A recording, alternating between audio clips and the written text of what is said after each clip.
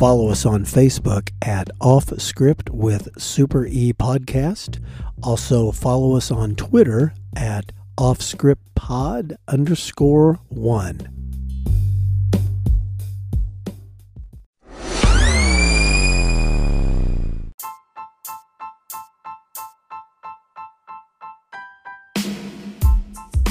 Off Script with Super E recommends listener discretion, as these real but sometimes uncensored stories can be filled with mature content.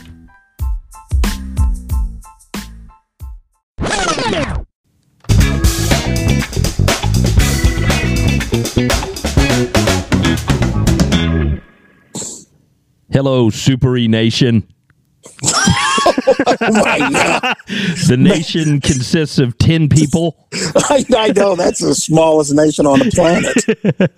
It's like Luxembourg. Oh yeah, it's like the farthest corner of BG. Well, hey, this is A Train, and I am talking with Super E, the star of our show. What up, everybody? You doing good? I'm hanging in there. We had some rain. We got a little power outage. Oh. Apparently a raccoon climbed a power pole and maybe farted. Next thing you know. He gnawed through it. I can't use the toilet. Oh, that's because you're on a well. Yeah, on a well out here. So you got to have that. You got to have that pump working to get that water in the house, huh? Yes, and then all of a sudden, if you're starting to feel nature call, you're looking around outside. You got to go outside to do your business. What are you doing? Well, sometimes if you're sophisticated and dignified, you crouch down by the chicken coop. Hope the neighbor doesn't see you. You're going, oh, that's great. That's country living. That's great. That's Green Acres right there. Yeah, hope you edit all that. Oh no, it's all staying in. It's all staying in. So what are you thinking about talking about today? Today I'm talking about, we've talked about this before, how policemen get lucky. But on this one, unbelievable luck. It just fell into our lap. And then I had the Kreskin ESP moment where I knew something bad was happening. So it was all that's going to happen in one episode. Wow. I cannot wait to hear it. All right. Well, this goes way, way back in time. Okay. Maybe 30-some years ago when Tim the Tool Man was popular. And we had gotten a call. This was when I was working with Jim and Jim. The older guys that had the experience from the 70s. Right. Which made them effective, slightly dangerous, maybe a little shady. A little different. They did things different in the 70s. Yes. So anyways, they got a call from one of their Weasley informants. Okay. And he told them that there was this guy in a hillbilly bar on South State Street that was selling pounds of marijuana. Okay. And he said he's going to be at this bar, and we said, how do we know who he is? He's going to be wearing a blue coat. He's always wearing a blue coat. Okay. And we're like, all right. And he, white dude, 6 foot tall, that's not brown hair. That's not much. Not that much of a sounds description. like all hillbillies down there. Yeah. Yeah. And so, blue coat, brown hair, white guy, likes Leonard Skinner. Oh, okay. Oh, yeah. I'll be able to point him out. Right. So me and the bigger, meaner Jim, me and him decided to do the undercover. And we asked the informant, what's this guy's name? And I'm not using the actual name. I'm going to use something similar to it. Okay. And it was something like Larry Newtsman, something along the lines. He goes, the guy's name is Larry Newtsman. Okay. And we're like, okay. So we go down to this hillbilly bar. We walk in. So we're thinking, guy in a blue coat, blondish hair, 6 foot tall, 200 pounds. We look in the bar. Every hillbilly in there, 6 foot tall, 200 pounds, wearing a blue coat, humming Freebird. Geez, what the hell, man? we're looking around, and luckily Jim was wearing a Notre Dame shirt. Okay. This guy comes out of nowhere as we're sitting down thinking, how in the hell are we going to figure out? There's at least 30 guys in here all matching the same description. What are we going to do? Well, this is probably going to fizzle out. The guy walks up, looks at Jim wearing his Notre Dame shirt, goes, hey, I like your shirt. Jim looks down and goes, yeah, you like Notre Dame? He goes, yeah. He goes, by the way, my name's Larry Nutzman. Oh, my God. And we look at each other, and I go, my name's Ray. He goes, my name's Jim. And he goes, what you boys doing? We're meeting some girls, but they want some dope. He goes, well, just take me back to my house. I got a couple of pounds of it. You guys are the luckiest son of bitches in the world. I'm looking around, and I'm like, oh, my God, this is unbelievable. Like everybody said, go buy a lottery ticket. Yeah. So, and then Jim goes, now remember, this is for cell phone. He goes, hey, go call the girls and say we'll be over. So what I have to do, I've got to call dispatch, say, hit the other Jim on the radio and let him know that we're going to be leaving with the target. We're giving him a ride back to his house, and just follow us there. Right. So that's what you had to, it's kind of like Adam 12 days. Yes, exactly. So to speak. Yes. So this guy jumps in the car, and he goes, come on, guys. I'll get you all the weed you want for your girlfriends. Are they good looking? And I'm like, oh, of course, they're gorgeous. Well, hell yeah. Yeah. And so we zip back to his house, and Big Jim is sitting in the living room, and Larry takes me to his kitchen, opens up the kitchen cabinet right above peanut butter, 2 pounds of weed. Okay. And he goes, how much you need? And so I had we had like $150. I go, I got $150. So he kind of eyeballs $150 worth of weed. So he goes, hey, can you give me a ride back to the bar? No problem, which makes it easier on us. Yeah. Because we pull out of the driveway, drive 20 feet, woo, and we get pulled out of the car, all of us, like we're being arrested. Right. They cuff me, they cuff Larry. They don't have enough cuffs for Big Jim, so he pretended like he had cuffs behind him. Uh-huh. And they take us back to the house to do the big interrogation. Yeah. The guy doesn't consent to search. Yeah. And here's what he says. I felt so bad about this. He goes, hey. This was what Larry said. He goes, hey. He goes, don't lock up my friend Ray. He had nothing to do with this. Oh, no. And I'm like, what a nice guy. I felt like a huge prick. And I'm like, oh, my God. So he takes him back. And then, so I'm sitting there with my handcuffs behind me. Yeah. Big Jim is sitting there in a chair with his handcuffs. Well, he had no handcuffs. Right. He had just had his hand pretending. Handcuffs. Well, they called some reserve. They said, hey, we need backup over here. Some reserve officer. These are just regular guys that volunteer. And on the weekends, they would ride around in the car by themselves. So he had no idea what's going on. Well, he shows up, and he doesn't know that me and Jim are policemen. Oh, God. So as soon as he walked in, the detectives go, watch these two. So Larry's in the kitchen talking to the Jim and the other guys helping out, telling about pointing the weed out and everything. All right. And so this reserve guy is acting all tough, mean mugging us, twitching his little trigger finger like, you guys better just sit there and don't do anything. And I'm like, okay, I'm not saying a word. So Big Jim is looking at him. And remember, there was a little bit of insanity running through Big Jim and a little bit of like, you don't know what this motherfucker's going to do anytime.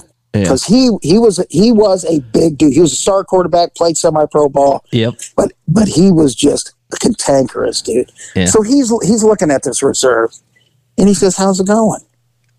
And the reserve just says, okay. And then he goes, you like being a policeman? The reserve goes, you just need to keep your mouth shut. God.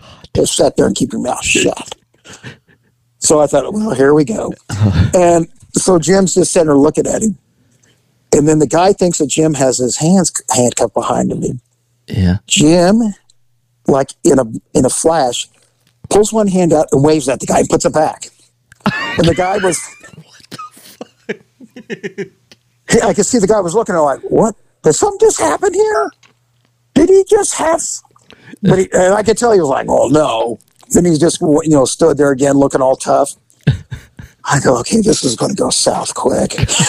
God damn it, Jim. Yeah. So a few minutes later, things are kind of settling down. They're still talking to the suspect in the kitchen. Jim whips out his left hand now and waves at the guy and then puts it back. And the guy's like, hands on, what's going on? Starts hollering. He goes, Dana! And then he pulls Jim forward. And I said, shh, where's the police? He's pretending like he's cuffed. And luckily, one of the detectives came in when he heard, he goes, they're the police. Just leave it alone. And the guy goes, oh, okay. I could tell he was like, thanks for fucking with me, guys. Yeah, no shit. When that poor reserve walked in, somebody maybe should have whispered, hey, these are the cops. We're pretending they're bad guys. Yes. And then they don't tell him. And the one he has to deal with is this big, crazy fucking Jim. But anywho, so this Larry Nutzman, man, just cooperative could be, comes out. Sorry, fellas, to get you guys involved in all this bullshit. I'm so sorry. Oh, God. I'm like, we are heels. So he takes a plea agreement. Boom. And he goes to jail or whatever. Fast forward about, 9 months later, and we had a tree in the front yard where I lived. Yeah. And this was when my first wife, she goes, I want to get our front yard giant tree trimmed. And I go, how much is that? She goes, it's going to be $700 or $800. I go, I don't want to spend that on that. That's insanity. Yeah. So I'm at the gym working out because remember back then being buff was very important to us. Oh, yes. So I'm coming home and I get a text. Right before I came home, I get a text. Okay. And to call my wife. I call her on the phone. She goes, hey, some tree trimmers just showed up. And they said they will cut our trees for $100. Cut our tree for $100. Trim it. Man. And I started getting a bad feeling in my stomach. Yeah. I don't know why. I got a bad feeling. I go, hey, we've had a lot of dealings with tree trimmers being crackheads. Don't do it. I said, don't do it. $100 sounds way too cheap. And that's exactly what I said. I said, $100 sounds way too cheap. They're crackheads or they're thinking about robbing something. I said, don't do it. And her response was, I had a lot of pull in the marriage back then. Her response was, I don't care. I'm doing it anyway. Damn it. So I'm racing home because I want to be there to mean mug people just in case they're thinking about stealing stuff. Right. But I thought, man, I got a funny feeling. I'm going to know some of these fuckers. Mm-hmm. So I took my long, luxurious locks and put them up under my hat. Uh-huh. And disguise myself. I maybe put on some sunglasses. Did you put your mom's glasses on again? Yeah, I did have my mom's glasses, but I had these other glasses. All right. And then when I got there, I might have spoke with a British accent. Really confusing. Right. But as I was getting closer, I was like, man, I got a bad feeling about these guys. Uh-huh. So I show up and I see a bunch of hillbilly-looking crackheads all climbing up down my tree, and then I see what looked like it was the foreman. He's walking up to me, and he's got a clipboard, and he looks real familiar to me. He walks up to me and goes, excuse me, sir. He goes, yeah, we're just trimming your tree here. And I'm looking at him. He goes, my name's Larry Nutzman. Oh, no. And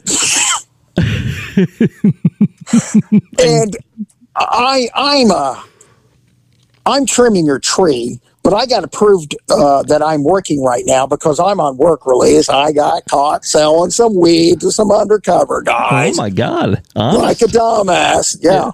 And so I just got to prove everywhere I go. He goes, can you sign this? And I had to scribble that like I was Helen Keller on a treadmill so he couldn't read it.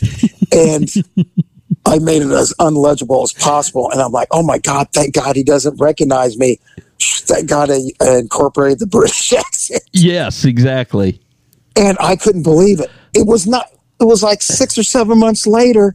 The dude, they immediately put him on work release, and he's in my front yard. Oh my God! Yes, because I know if I would have shown up looking like I normally do, he would have instantly recognized me. Exactly. So you don't think he recognized you? No, he did not recognize me because because it didn't happen much. But when people that I had dealt with see me like at the mall or whatever, they would say, "Hey, I saw you at the mall, man." I immediately picked you out. I said, well, I'm just glad you didn't see me at the crack house. You can see me at the mall. I had a similar situation, had some carpet layers in, and there was this one guy, and he was looking at me, and I was looking at him, and I am positive I had run into him on the street, but neither one of us, I don't think, made the complete connection. But yeah, he was like, just eyeballing me like, I think I know you. Yeah. Yes. Yeah. And see, that's your biggest, especially when you do undercover work, that's your biggest fear when they know where you live. Exactly. Yeah. And this is before, of course, this is before Google and stuff. Before what? Google. Explain that. Well, you know how, you can look up address. You look up people on Google, and they'll tell you where they live. Google. I thought you said Dougal. I was like, what the hell is? Thinking, what the hell is Dougal? I said, you see him living in a cave. He doesn't know what Google is. A-Train doesn't know what Google is. Oh my God, that's hilarious. What is this? What is this Facebook you're talking about? This book face. What is this? Hey. So that all ended, but I was able to go in and do the "I told you so" to the missus. Yes, exactly. And did she capitulate to Super E's wisdom? Wow, you've been reading word power books. Yeah, I'm impressed. I don't know. Hey, I don't know what Google is, but I know what the word capitulate means. Yes, and you used it in the correct sense. Yes, well, thank you. She gave me a little bit of like, okay, I see your point, but it was fleeting. I want to ask you a question, because there's been a couple incidents where you've talked about, having premonitions, like when you had a premonition that you were going to get shot that day, and some other things where it's almost like, Super E might be Kreskin, because he has these, intuitions of what's going on or this and that. Do you think that you have psychic ability, or do you think it's just experience from working the street? I think I might have a little psychic ability, because I remember in high school, back in the day, it was the Indiana boys basketball championship, and I think it was like Muncie against somebody, and I can't remember who actually won. Okay, but I remember as like I came in during the day, and I told everybody, I said, I had a dream last night that this team won by about this many points. Okay. And sure as shit, that after the high school boys basketball championship, that team won by that many points. Okay, and everyone was like, oh my God. That tells me that you should start gambling and putting money on games if you have that ability. Okay, well, it does not cross over to the gambling world. Okay. Because I'm a non-gambler, but see, my dad and my grandfather were unbelievably good gamblers. I have no idea how to play cards. I don't know how to play poker. I don't know how to play. Well, I kind of know how to play 21, but I have no interest in that. And one time, the very first time I played the lottery in 1990, I won $75. I said, "This is easy." Yeah. I've maybe played the lottery 10 times since. Have not got a single number. Now I'm with you. I don't gamble either. I don't. Now I can play cards, but I use like pennies or chips or something. But yes, I don't gamble either. We work too damn hard for that money, Super E. Exactly. And the one time that what was it called? Play the Pros, where you picked football games. Mm-hmm. Now remember, this is like 1978 or 77. Yeah. It was like my friend's family worked at, a big health insurance company, and they had this gambling pool for the Monday Night Football games, and I played it. I got every single game right. Wow. And it came down, I tied with some woman who had no fucking clue. I think she just had a chicken peck out her choices. And it came down to the Monday Night Football game. And this is when the Patriots were super good. Yeah. And the Packers weren't worth a shit. Yeah. And I'm like, that money's burning a hole because I picked the Patriots. Uh-huh. I said, man, they're going to win. Steve Grogan had the worst game of his life. Steve Grogan. And I don't know who it was for the Packers because nobody gave a shit about him then. Yeah. And they come back and beat the shit out of him. I said, I have never done that since then. So that ended Super E's gambling career. That ended my gambling career, yes. Wow. Well, I'll tell you what, that was a great tale. Boy, Jim, he was a troublemaker. He was. Yes. When you put Jim and Jim together, look the fuck out. Because every time they did a case, I was thinking, I see this going to suppression court. Yes, and let's not forget Jim and Jim. They're the ones that tried to bust in the door on the search warrant with a crate of, what was it? Juice? Fruit juice in glass jugs. Yeah, that didn't work out too good, did it? No, it did not. All right, Super E. Well, thanks for telling us that. Very entertaining. Do you have any parting words for our listeners? The only thing I can say is appreciate the electrical power that comes into your house. Have you thought about getting a backup generator? Yes, they're like $1,000. Yeah, they're expensive. Yeah. And then if you want to get the super duper ones, they're like $10,000. Okay, well, listeners, in that vein, subscribe to our podcast. Now, let me explain, and this will help Super E buy a generator so we can have power. Listen, you can listen to our episodes for free. However, if you subscribe, you get access to some special bonus episodes. So if you're into that, feel free to subscribe and help Ernie get power. Are you going to have to edit that out? It's Super E. What'd I say? Ernie. Oh, damn it. Super E. You know what? Also, subscribers, if you want to subscribe to this Super E After Dark, yes. This will also help me. I'm all out of owning piece of shit old Chryslers. I need another one. Okay. Hit that subscribe button. that couldn't have been any more self-serving. You know what? But desperate times call for desperate measures. You're welcome. Yes. So, all right, everybody. We will talk to you later. Bye. All right. Adios.